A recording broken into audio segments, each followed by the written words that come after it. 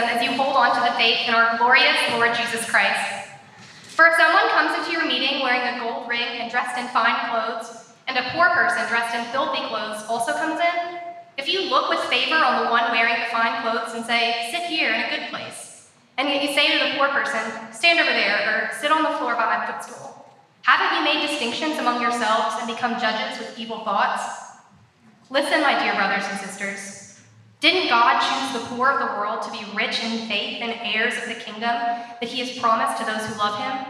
Yet you have dishonored the poor. Don't the rich oppress you and drag you into court? Don't they blaspheme the good name that was invoked over you? Indeed, if you fulfill the royal law prescribed in the scripture, love your neighbor as yourself, you are doing well. If, however, you show favoritism, you commit sin and are convicted by the law of transgressors. For whoever keeps the entire law and yet stumbles at one point is guilty of breaking it all. For he who said, "Do not commit adultery," also said, "Do not murder." So if you commit adultery but you murder, you are a lawbreaker. Speak and act as those who are judged by the law of freedom, for judgment is without mercy to the one who does not show mercy. Mercy triumphs over judgment. This is the word of the Lord. Thanks be to God. You may be seated.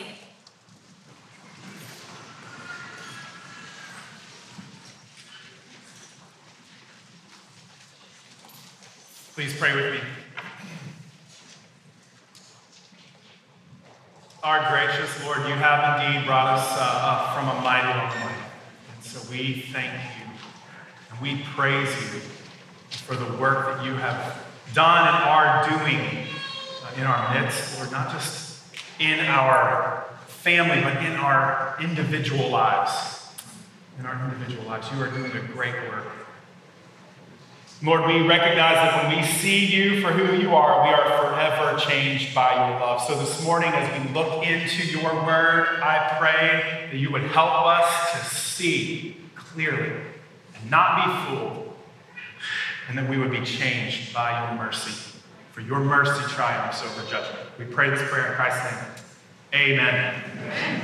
Amen. Well, hey, we've started this series in James. We just made it through chapter 1. Today we jump into chapter 2. And in this book, we see that James is saying, hey, take your faith seriously.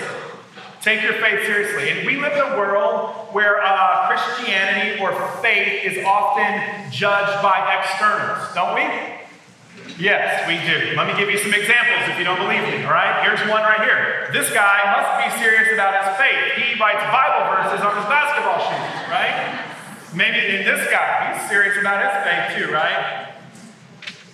And if those don't hit close to home or mean anything to you, maybe this one does, right? You post this on Instagram, you must be serious about your faith. You drink good coffee and you have a cool Bible, right?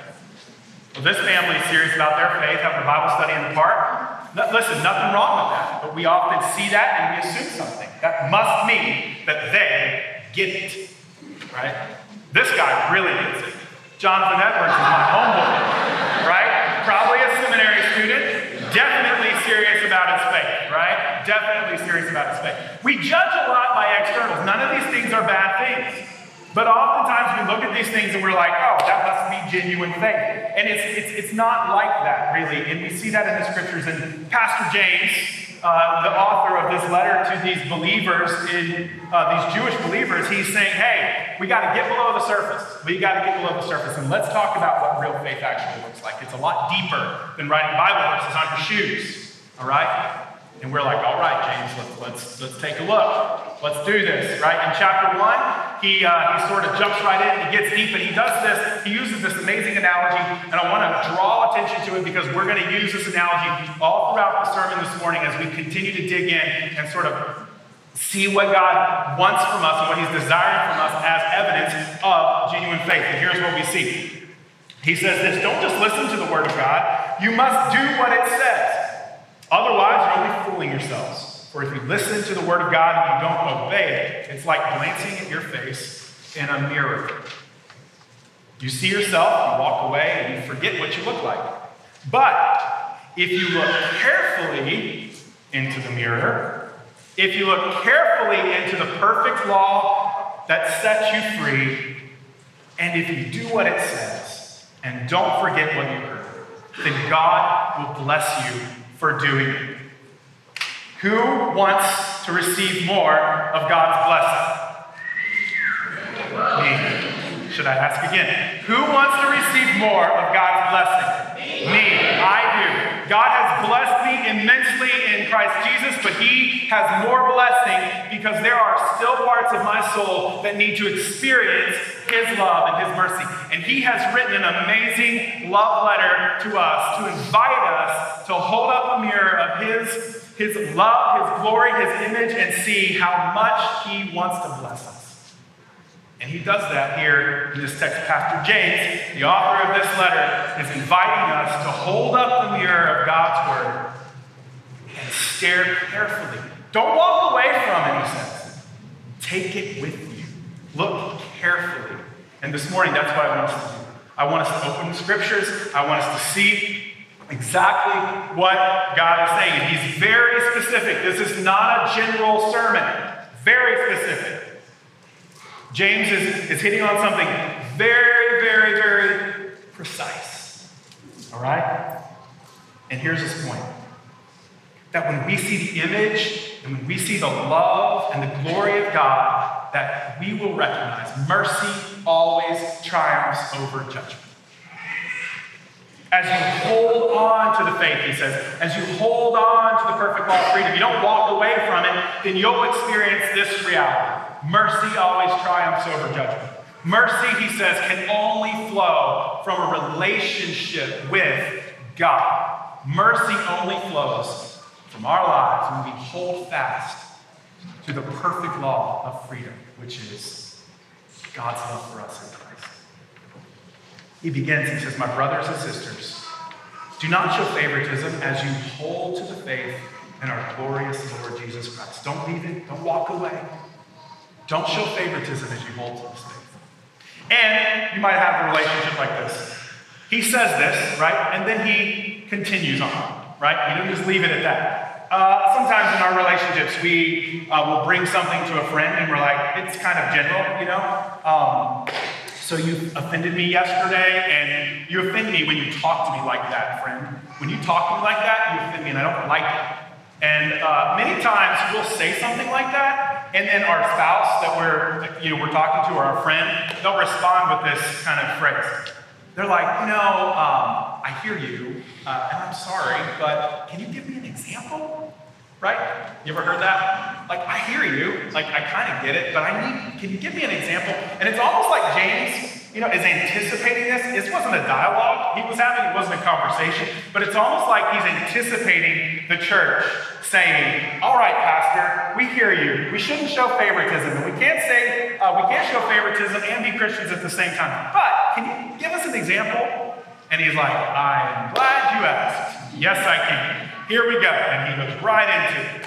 And it's pretty clear.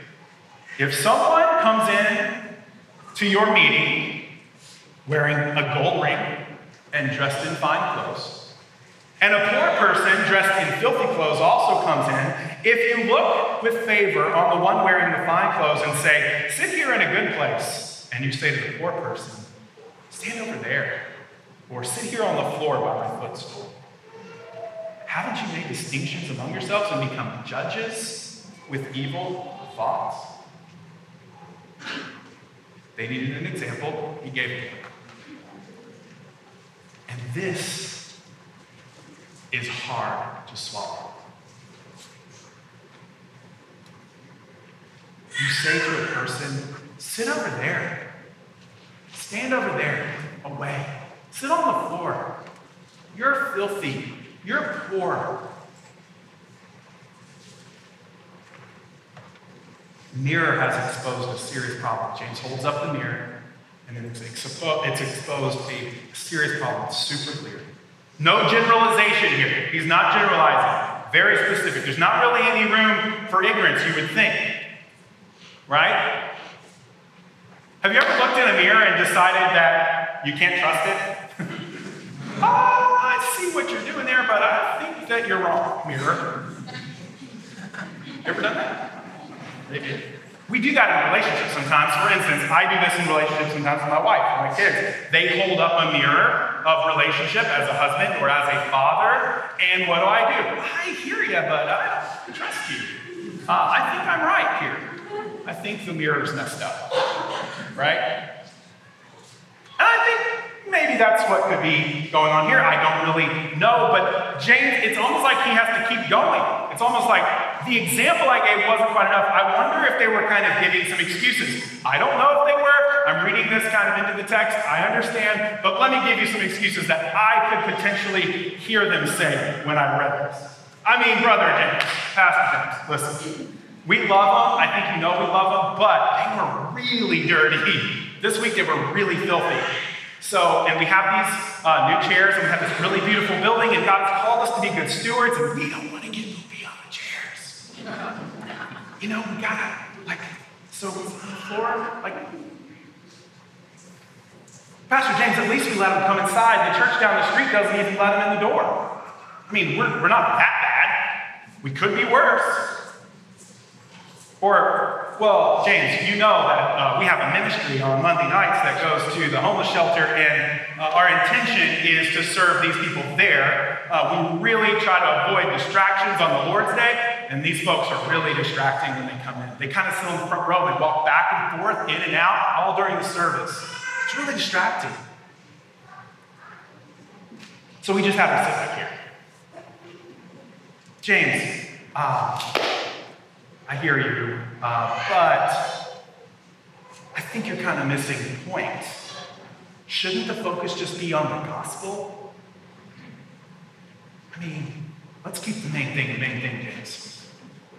Let's just talk about Jesus. Let's not talk about these poor people. I think you're kind of getting distracted. And he said, no, you're missing the point. Look in the mirror, look closer. You see, many times when we look in the mirror, when we look at God's word, when we actually look closely and it exposes us and it shows us the dark corners of our soul, it's really easy to drift away from honest vulnerability. It's really easy to drift away from actually letting the mirror say what it's trying to say.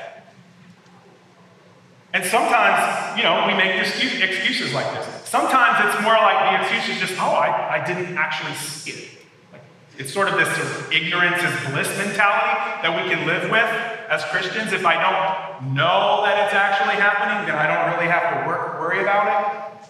But what we're being confronted with here today is the fact that this sort of fooling ourselves, whether it's these excuses or this sort of even ignorance, we're fooling ourselves. When this happens, it's very, very serious and deep implications. It opposes the gospel. Martin Luther King Jr. said this: nothing in the world is more dangerous than sincere ignorance and conscientious stupidity. This is exactly what James is exposing here. He says this in verse 4. Haven't you made distinctions among yourselves and become judges with evil thoughts? This is a big deal. There are real people that are really getting hurt and wounded by this favoritism in the church. Not to mention the Christians that are showing the favoritism are hurting themselves. So he holds up the mirror and he says, pay attention. Pay attention. And friends, we need to remember that when we think this way, when we sort of make these excuses or avoid what's actually showing in the mirror, we're fooling ourselves. And friends, being passive toward any sin when it's been exposed is in fact joining Satan in his very active opposition toward God. If we sit by and walk away from it and just choose to walk away from the mirror, we are joining Satan in his opposition to the gospel. So pay attention, wake up, let's look at this, let's see it, let's let it sink in. Let's let it sink in. James goes on and he says, listen, let me give you more, okay? Really kind of like a surgeon. He's like, if that, let me go a little deeper. Maybe we didn't get it all out. Let's go a little deeper, even more. Listen, he says, listen, my dear brothers and sisters. He stays really relational. He's not just scolding them, yelling at them, saying, you mean, judgmental, discriminating people. Don't you know that Jesus died for your sins? After all he's done for you, how dare you not show mercy to these poor people? How could you? You really can't be trusted. That's not how James writes. No. He's harsh, he's real, but he does it in love, and he's saying this, my dear brothers and sisters, didn't God choose the poor in this world to be rich in faith and heirs of the kingdom that he has promised to those who love him? Yet you have dishonored the poor. What James is pointing out is this. Favoritism ignores the glory of God. Favoritism ignores the image of God and the love of God. And he gives them more examples. You see, there is this special relationship that every human being has with God. It's different than all the rest of creation. We often refer to it as the image of God. Sometimes you'll hear someone use a Latin phrase, imago Dei, the image of God, and it's special. Genesis 1, this is where we see this. God said, let us make human beings in our image to be like us. They will reign over the fish in the sea and the birds in the sky, the livestock, all the wild animals on the earth, and all the small animals that scurry along the ground. In case you didn't know, humans are more important than animals. Another sermon for another day. I love animals. God created me. But I love humans more. So God created human beings in his own image. In the image of God, he created them. Male and female, he created them. And then verse 31 says this, and then God looked at all that he had made, and he saw that it was very good. The whole concept of the image of God, the imago Dei, is the idea that men and women, human beings, have something within them that God put there. It's different than all the rest of creation. And that thing is that not that we are equal with God, but that every man and woman, every human being has the capacity to have fellowship and relationship with God. That's what it means to be created in the image of God. And I think James is getting at this here in the text because in verse 1 he says this, do not show favoritism as you hold to the faith in our glorious Lord Jesus Christ. Literally, you can't have faith in the Lord of glory and then not see the glory in other people. You can't say both are true. The word glory in the Bible doesn't just mean bright and beautiful, though it does mean that at times. The word glory refers to importance, significance. What James is saying is you can't show favoritism as you hold on to the most significant relationship, you could ever have. Your relationship, your trust, your faith in the Lord Jesus Christ.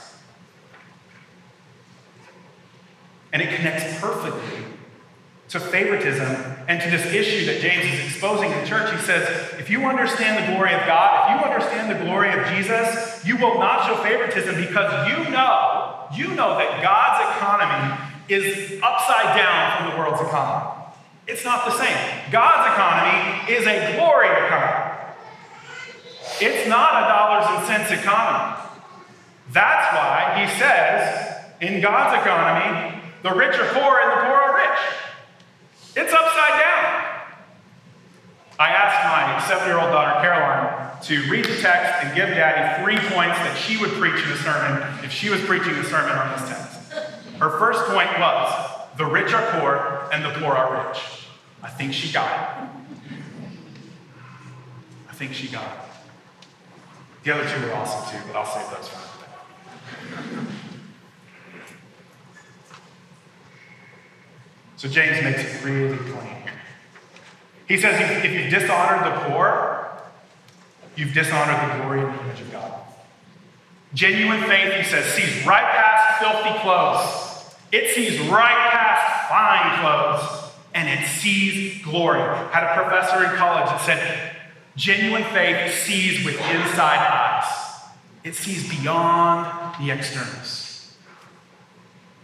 It sees the image of God. If we don't see that every human being is infinitely valuable and of great dignity and worth, then we don't understand glory, and we are ignoring the image of God in them. Later on in chapter 3, which we'll get to in a couple weeks, James actually uses the phrase image of God as he's talking about the fact that you can't say you're a Christian and curse other people. He says sometimes you use your tongue to praise the Lord our Father, and sometimes it curses those who've been made in the image of God. He's getting to the same point. Image of God means infinite value.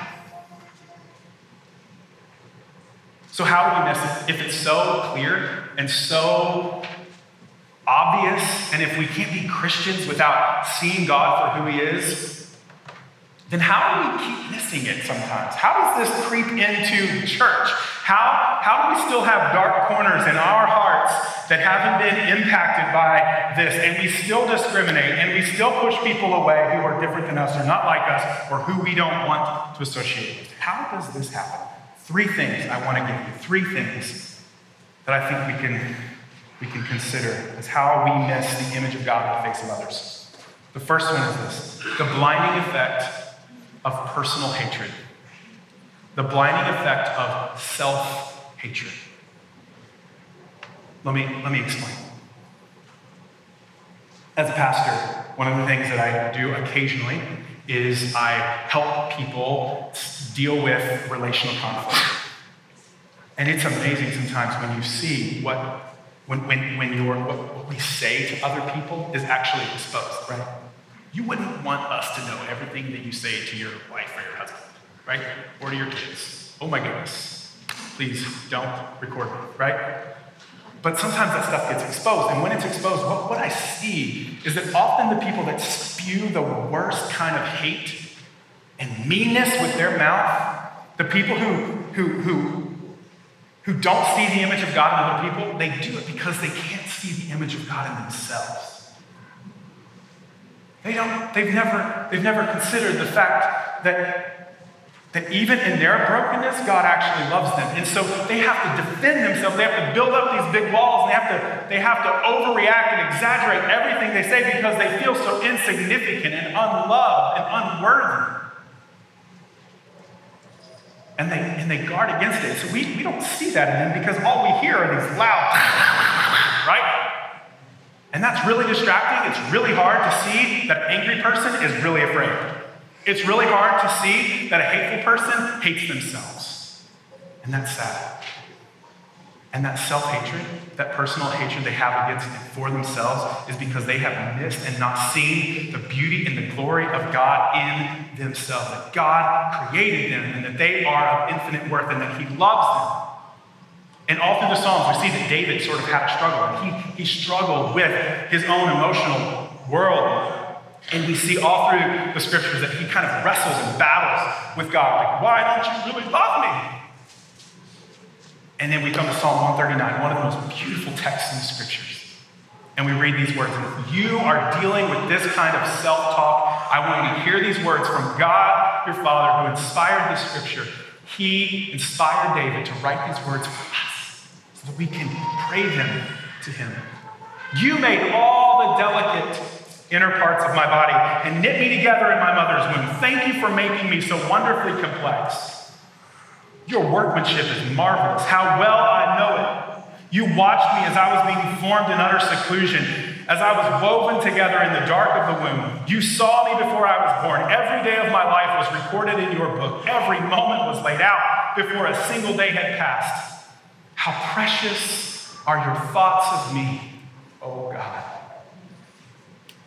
When we see the image of God in ourselves, when we understand that God actually loves us, that he created us, that he formed us, that he thought about us from before the world began, that he knit us together in our mother's womb, that his thoughts about us are so precious they outnumber the grains of sand on the seashore, when we get that, then the image of God in other people starts to show up.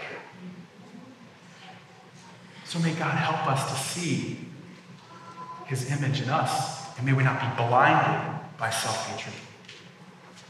The second thing is the blinding effect. We often miss the image of God in others. We don't see it, and we ignore it because of the blinding effect of public opinion. Newsflash.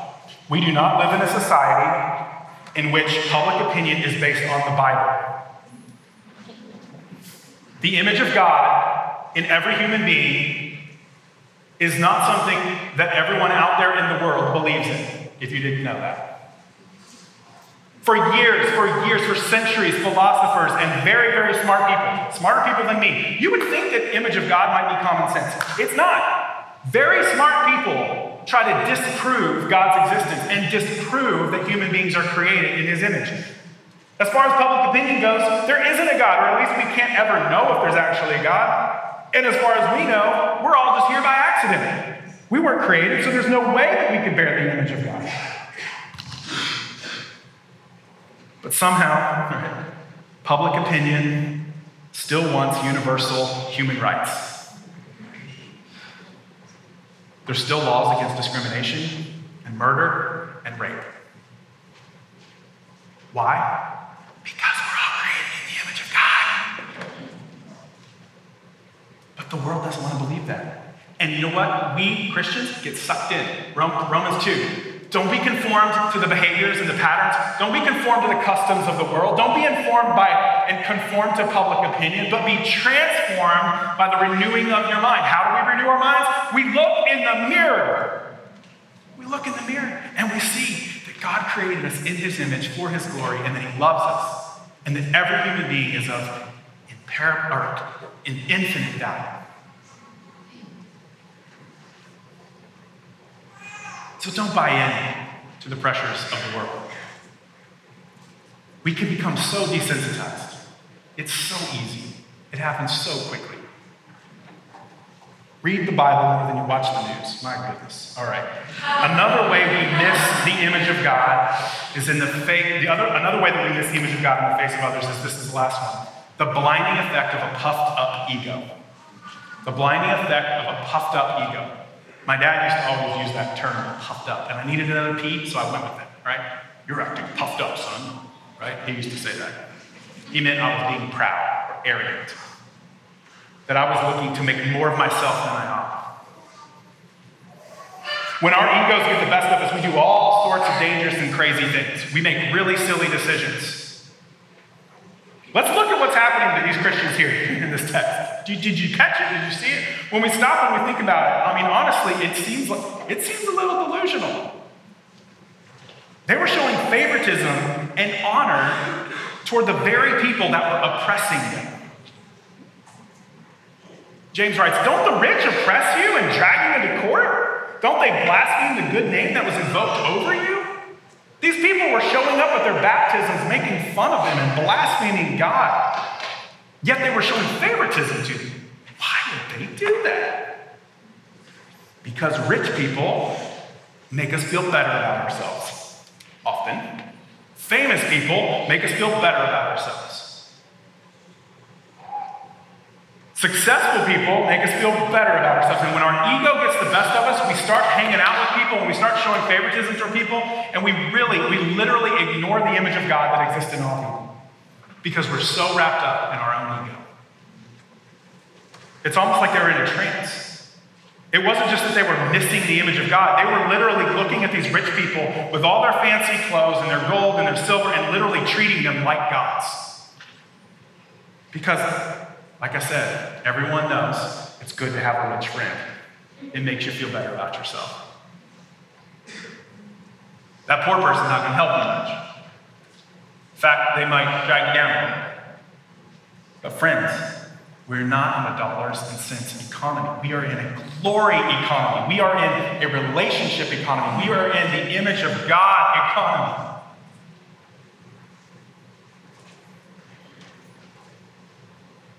Since Eden, we've been looking for a different kind of glory.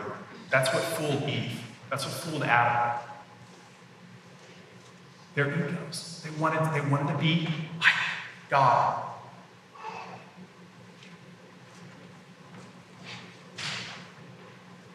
we can fool ourselves in the very same ways and attach ourselves to people that we think will benefit us, attach ourselves to people that we think will get us where we want to go. As long as they serve our agenda, we'll do whatever we have to do to keep them around. Even if it means dishonoring the very image and glory of God.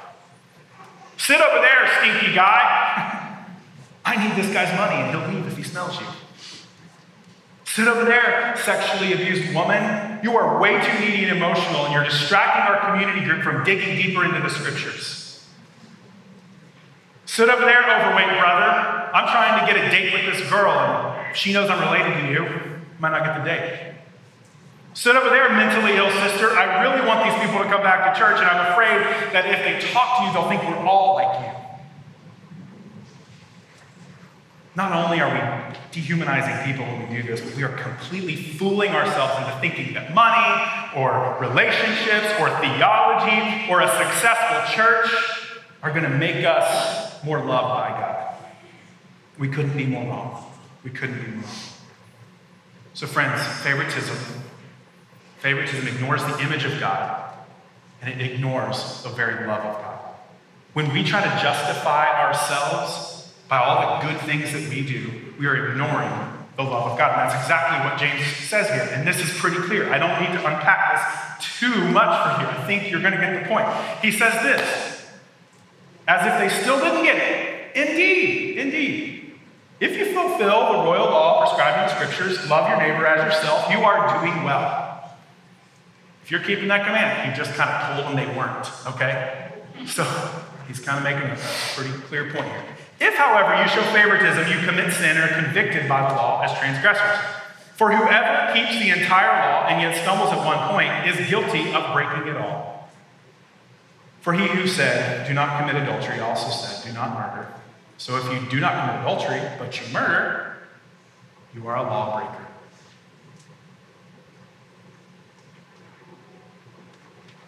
Here's the point. When we ignore the love of God, we break the law of God.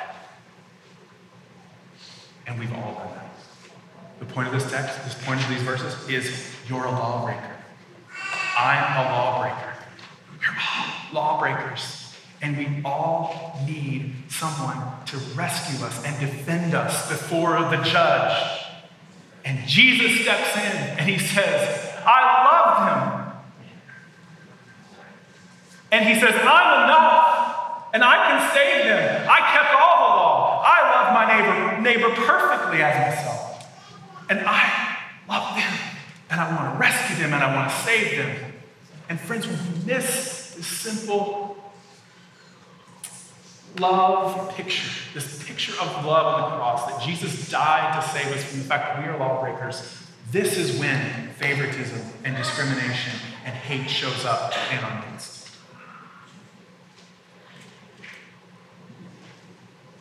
If a man's on trial for murder and he stands up to defend himself by saying, hold on, Judge, wait. I know, before you read the verdict, let me just say one thing. I know that it's pretty obvious I killed the guy. However, my wife is over here, and I have never committed adultery. In fact, I have been faithful to her for 25 years. And I just want you to know that before you... Is he guiltless? No, he's still guilty. He broke the law, right? And the temptation for us when we look in the mirror is often to say, well, all right, look, I know there is this thing over here that, you're noticing and you're pointing out. However, look at all these things I've done. Look at what I've done. Friends, we're missing the love of God for us in Christ when we try to justify ourselves. You can't earn your way to heaven by being a really nice person. That opposes the gospel. And the truth is, many times our definition of being a nice person is pretty jacked up.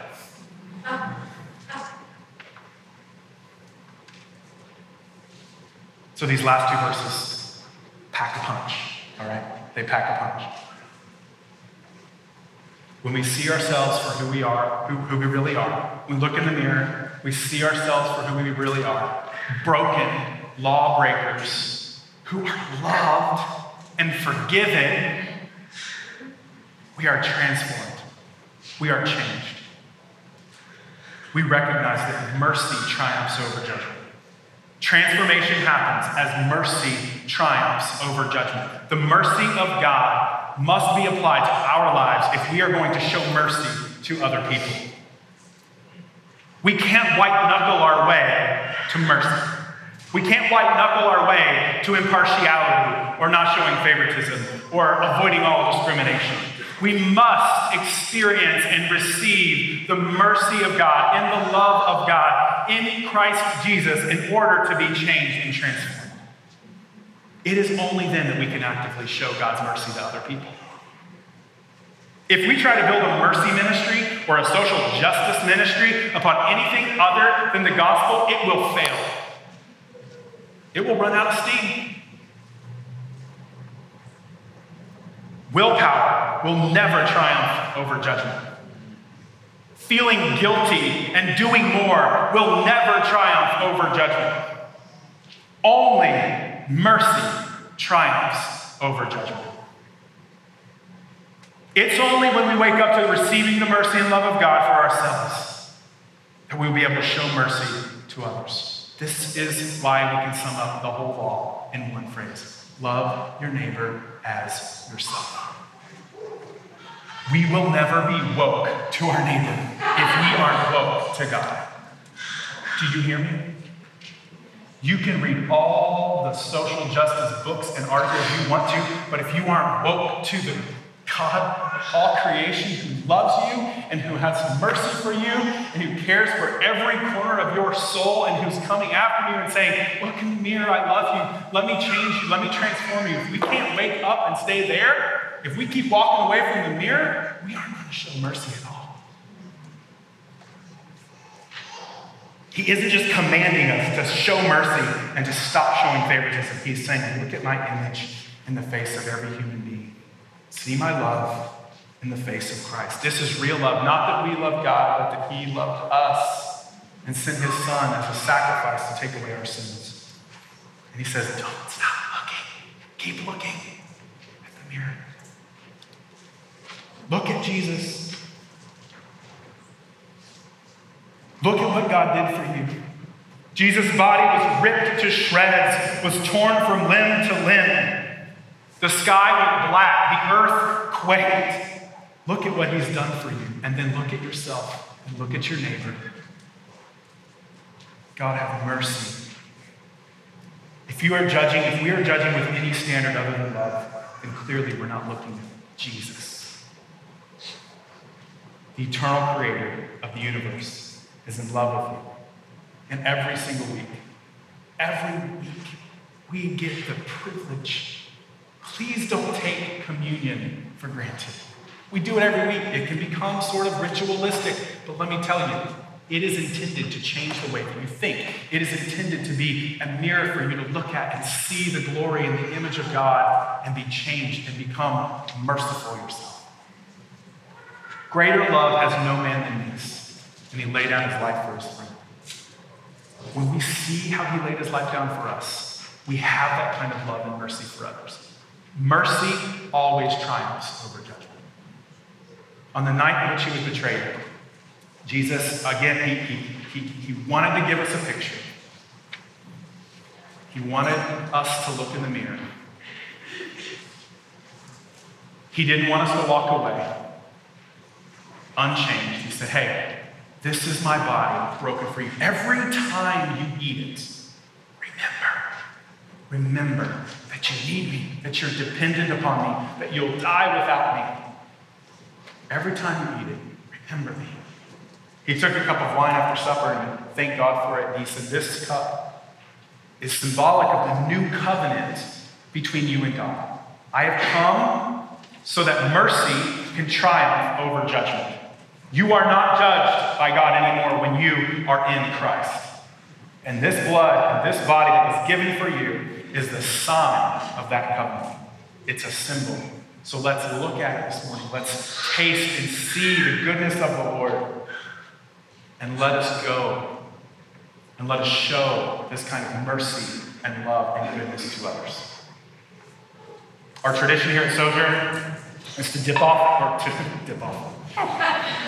off a piece of bread and dip it in the wine or the juice. The wine is marked with a piece of twine. There will be stations here in the front for those in the front half of the room. There are stations in the back for those in the back half of the room. There will be communion for you folks in the balcony. And there will also be communion over here to my left for those who eat gluten-free. And I invite you to come and taste and see the Lord is good. See him for who he is and be changed and transformed. Let us pray.